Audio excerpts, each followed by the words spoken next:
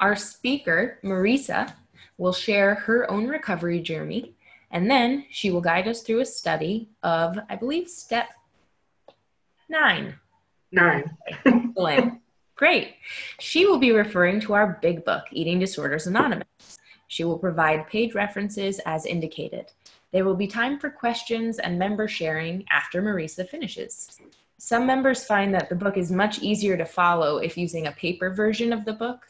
So if you only have the book on an electronic device, you may prefer to just listen. So you have the floor, Marisa.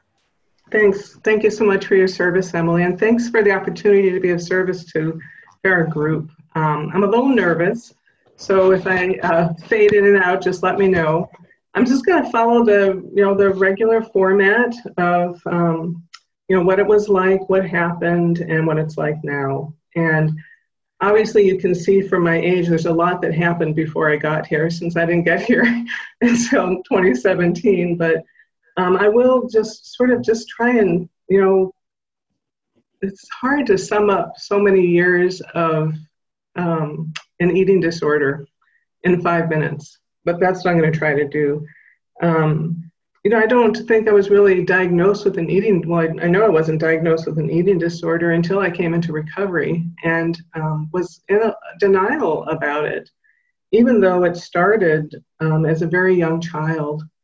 I can remember even being 4 and 5 years old and already obsessing around food and having a lot of my focus around food.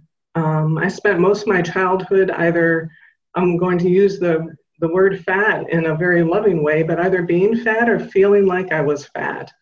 And my first diet was around 5. I remember being put on a diet. So I spent most of my life weight cycling, up and down, trying to control my body and not even, realizing until I came into recovery that it really wasn't about my body or the food or anything along those lines at all, but that there were other issues that really needed to be addressed.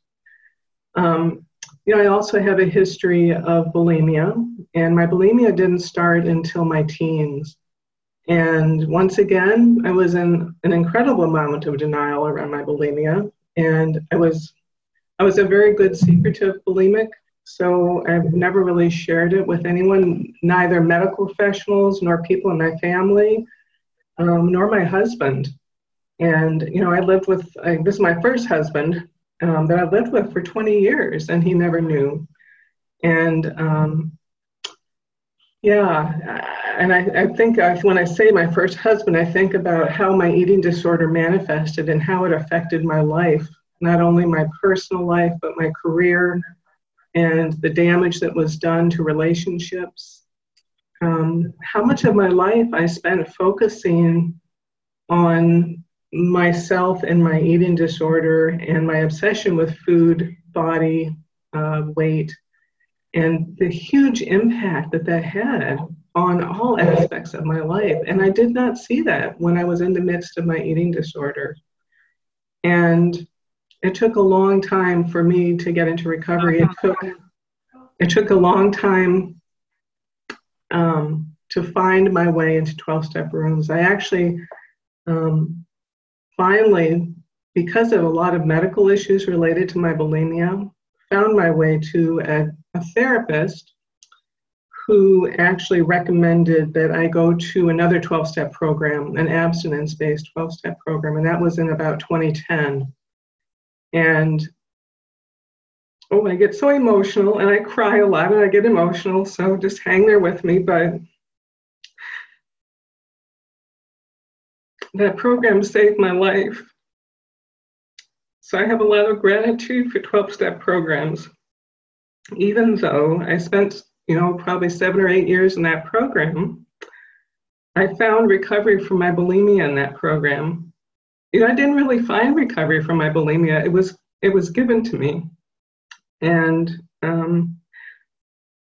all I did was show up and follow directions and do the best that I could. And a lot of my eating disordered behaviors were relieved. so that part, it sounds like it was so easy, but it was such a painful process. I remember the day that I got a sponsor in my first program and I started working the steps. And I remember coming home from that meeting and sitting on my couch. And I just cried because I was so afraid. I was so terrified of giving up what I saw at the time as like my life, my best friend, my companion, my everything. My whole world revolved around food, how to get food, how to hide food, how to lie about food, how to steal food. It was my go-to. It was the only coping skill that I had in life. It was the only thing that I knew to turn to help me deal with life on a day-by-day basis. And I think that moment, that was the moment I took step one, because I realized that how powerless I was over the unmanageability in my life and how much I needed another solution. And, I look back at the medical problems that I was having, and I think it was probably my third trip to the emergency department when I finally realized I needed another solution. And, the solution was a 12-step program. So like I said, I spent several years in that program, and I found, good recovery in many ways, but I also found out working that program that I have a restrictor in my psyche as well. And I could not find peace around food because of the model that I was working. And I couldn't find peace with myself because I could never do it right. I could never do it exactly the way that it needed to be done. And so it was a difficult journey. It was also a difficult journey for me initially because the program and the sponsor that I had at the time was an AA sponsor and very based in the higher power, God aspect of the program. And as an atheist, it was quite hard for me. And I should say rabid atheist. I was a rabid atheist when I came into the program. And the idea of having to depend on something greater than me or something more than me made no sense at all, because the only way that I could make sense of my life is that I was the one that I could depend on, and I was the one that could get myself through things. So, that act of, the steps 2 and 3, boy, those were hard, just being willing to trust that there was something beyond me.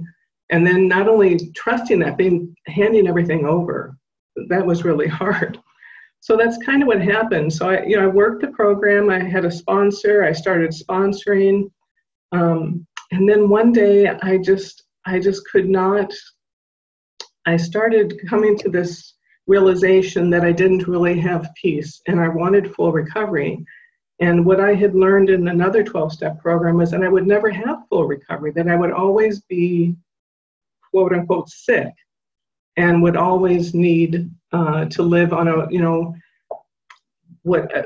I guess the slogan is one bite away. And I cannot live my life one bite away. That is not how I want to live my life.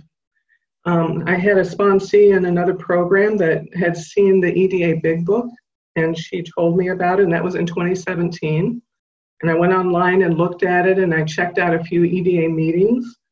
And once again, I sat on my couch and cried because I couldn't believe how much I could relate to the readings and the literature that I saw in the EDA writing. So I kind of got together with a few other people in 12-step recovery, and we did kind of informal EDA readings at my house on a weekly basis, and that was in 2017.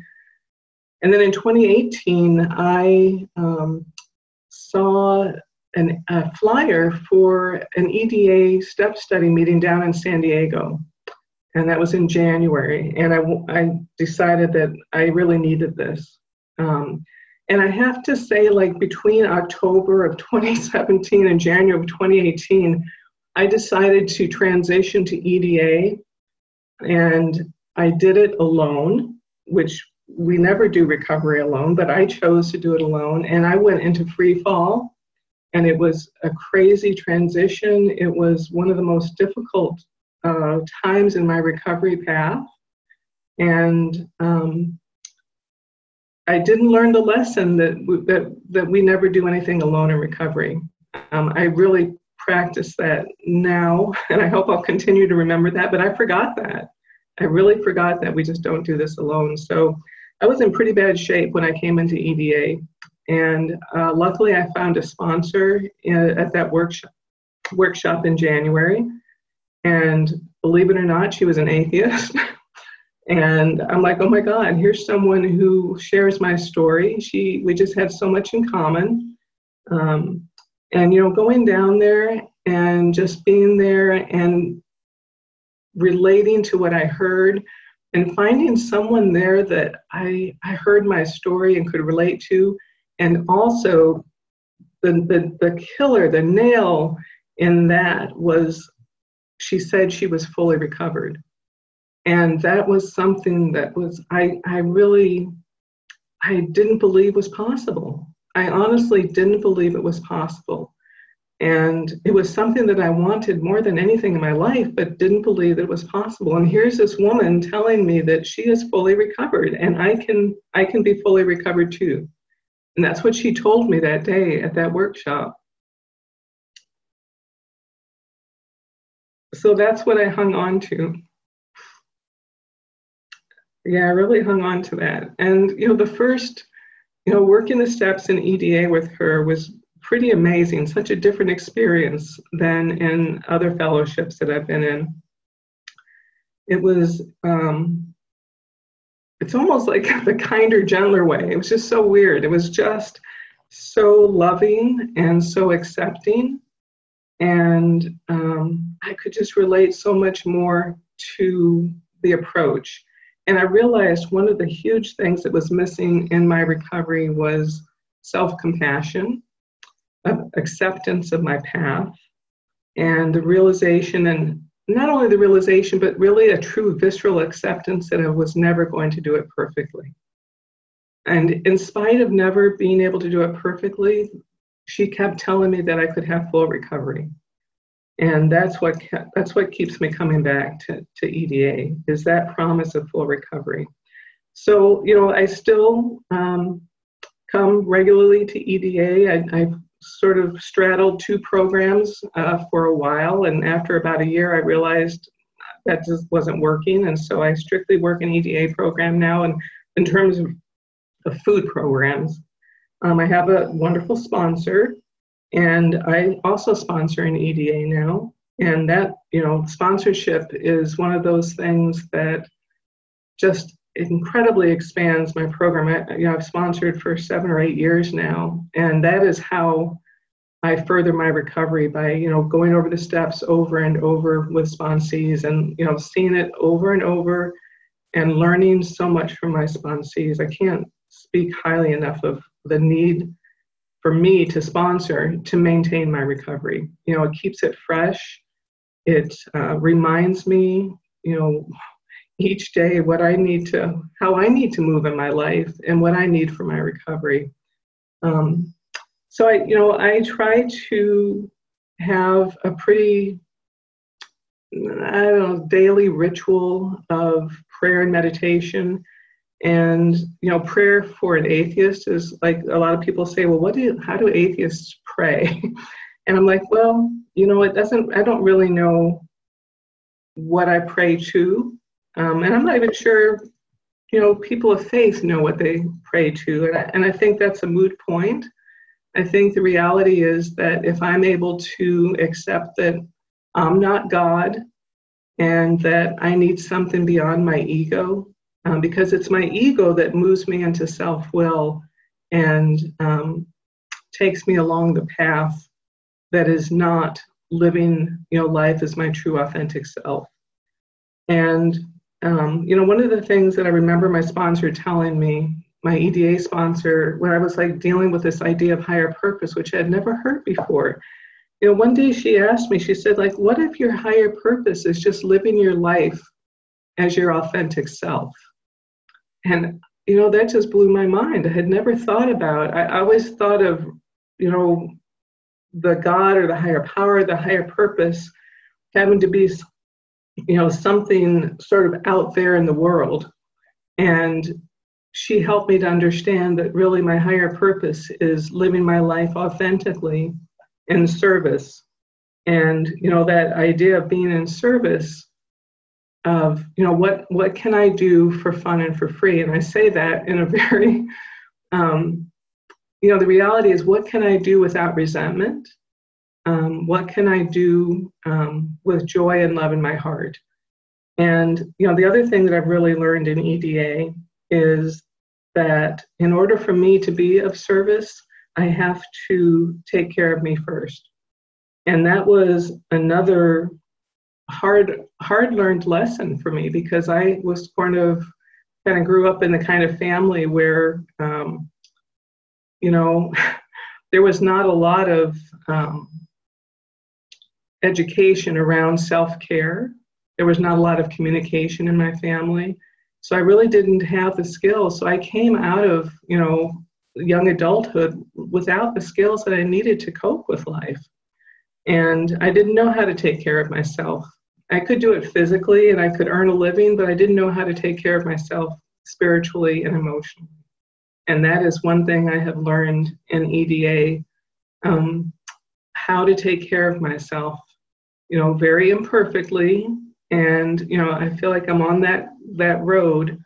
And I also understand now that, there is no fix it, because I am not broken. I've never been broken.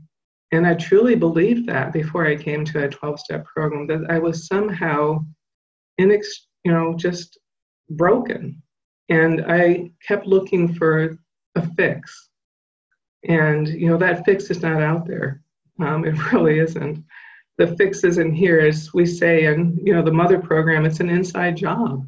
And, that's what I'm learning, through working the steps. So, I really try to allow the steps to work through me and to use the principles of the steps and to live my life in the framework of the steps. And, as I tell my sponsees, there's nothing that comes up in my life now that I cannot deal with through the framework of the steps. And, I find myself starting back at step 1 for anything that comes up. I've got to admit that I'm powerless over something in order to even move toward a solution for it. So the steps is where it's at. That's just how it is in my life. So tonight, I think we're specifically talking about step 9. So I want to share a little bit about my experience around step 9. And I think before I do that, I'd like to go into the readings of step 9. And the reading of step 9 in the EDA Big Book is on page 132. And I want to read the long form of step 9. I really love the long form. Step 9 is, after counsel with a sponsor or an EDA or other 12-step group member who has worked the 12 steps, we went to the people we had injured and admitted our fault and regret. Our statements were simple, sincere, and without blame. We set right the wrongs as best we could and expected nothing in return. Accountability set us free. And, working step 9 is an incredible... So what page did you say? I'm sorry, it's 182. Thank you. Like 132, yeah, it's 182. Bad printer. So there is an incredible amount of freedom working step 9. And, I've done the steps several times. And, the first time I did a 4th step and then, took that out to 8 and 9, it was frightening. I have to admit, I was really afraid. I had a lot of things to make amends for. And, a lot of the amends I made were from stealing from people, stealing food and stealing things. And I had to go and I had to walk into places and say, hey, I stole this. And I remember thinking the first amend that I made was at a store that is close to my house. And I remember telling my husband, what if I get arrested? I'm like, honey, I may not come home. And, that reminds me that we have to be willing to go at any lengths for our recovery. And at that point, I had that gift of desperation that I was willing to do what I needed to do to find recovery. So that was like the scary part of my amends is, being afraid of ramifications. But I found that most of the amends that I made went quite well. I mean, some did not, but most of them did. And the process for doing that, obviously, is, as we go through it, we make a list of all the people that we harm. Then through 9, how my sponsor had me do it is basically to come up with a list of people that I think I owe amends and to talk to her. And I think that's a really important point, is that we take counsel from others. There were a lot of people on my amends list that my sponsor's like, no way, you're not making amends to those people, that would do more harm. And I didn't see that.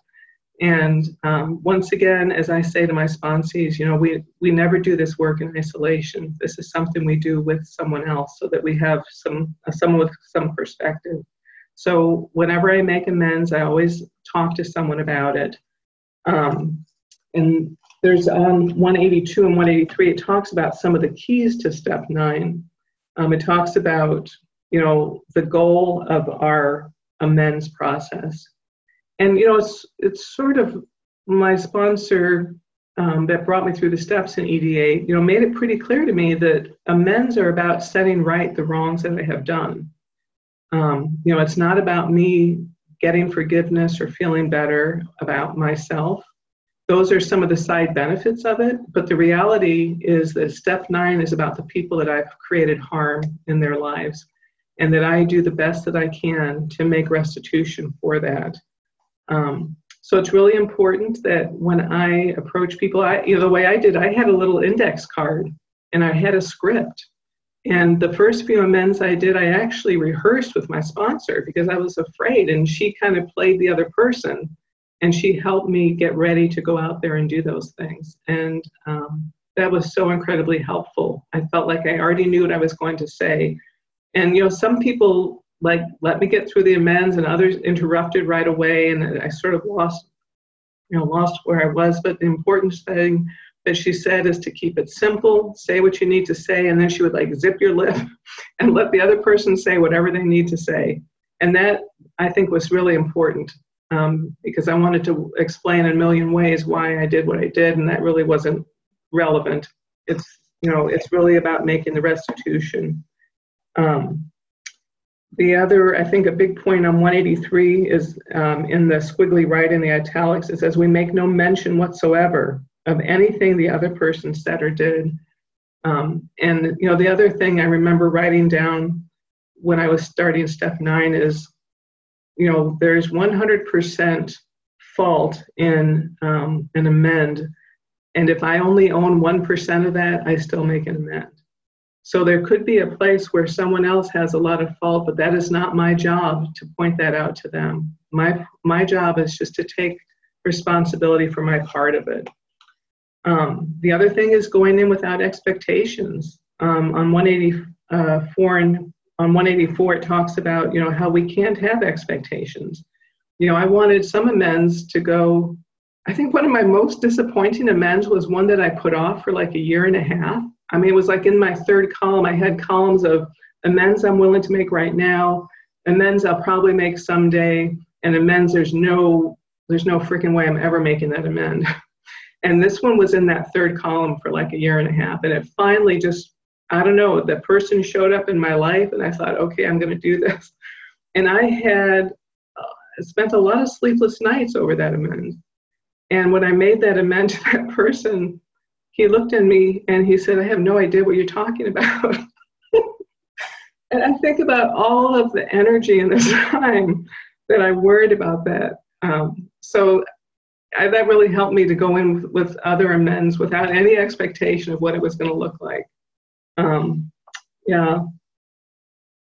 So I think this sentence really sums up pretty well. It says on 184 as well. It says, we're likely to feel vulnerable and exposed, and we can expect to experience rejection, remorse, and pain, but we must not shirk from our job, because we need to demonstrate to ourselves and to the world the sincerity of our stance.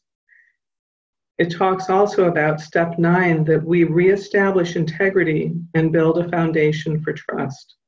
And that was so key. You know, I came into this program not trusting myself or others. And, you know, part of this recovery path is regaining the trust, learning to trust myself and to believe that I am able to make a commitment and follow through.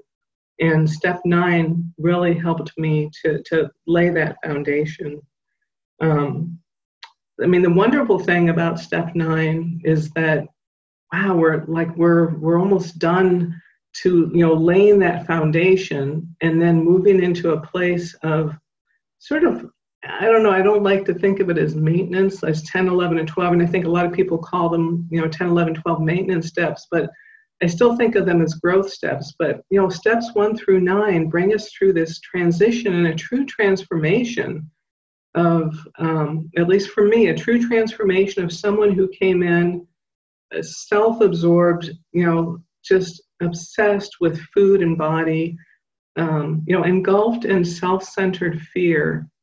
And working steps 1 through 9 helped me and continues to help me move out of myself and into the world and into life, not living in here within and navel gazing, which is what I did. And I think really important is to point out that, you know, when we tell our stories, it all, you know, it sounds like things just kind of happen and they go and things are smooth. It's not a rocky course. And that's one thing I love about the EDA literature. It talks about that fits and starts, that, you know, the road to recovery is not a linear path. And when I go through the recovery drive-through, I don't get to just order up what I want. You know, recovery brings me what it delivers. And learning to have acceptance and gratitude makes the journey so much easier. I think everyone has heard the 9-step promises, so I'm not going to read them.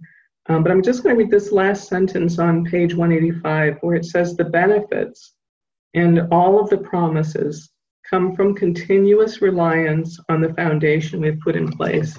And that, for me, has been the key. Like, no matter what has happened in my life in recovery in the last 9 years, you know, whether I was in a, you know, when I was in an abstinence-based program, whether I was abstinent or not, whether I was doing behaviors or not, I kept coming back. I always kept coming back. And that has saved my life, and it has enlarged my life. It has brought me a life where I feel now. I know what my feelings are. I'm learning to respond to feelings rather than just reacting to life, you know, as it happens. 5-minute warning. Thanks, Regina. I'm learning to show up in a more loving and compassionate way, not only with myself, but with others. I'm learning to trust myself. I'm learning, like, who am I? I'm learning who I am. And, you know, it's amazing to me that having an eating disorder kept me from knowing myself and kept me from living my life to the potential that I have. And, you know, in some ways I look back and I think, you know, wow, I lost a marriage through my eating disorder. I lost a business through my eating disorder. I lost a lot of health, had a lot of health issues because of this. And I think I'm finally to the point in recovery that I can look back and understand that through all that has happened in my life, I have found a path forward, and that what my past has looked like has made me able to fully show up today as a very imperfect human, but very much more interested in others and service, and very much more willing to be open to what I don't know. And that, to me, has been really important. So I think I will wrap up there, and that's it. Thank you.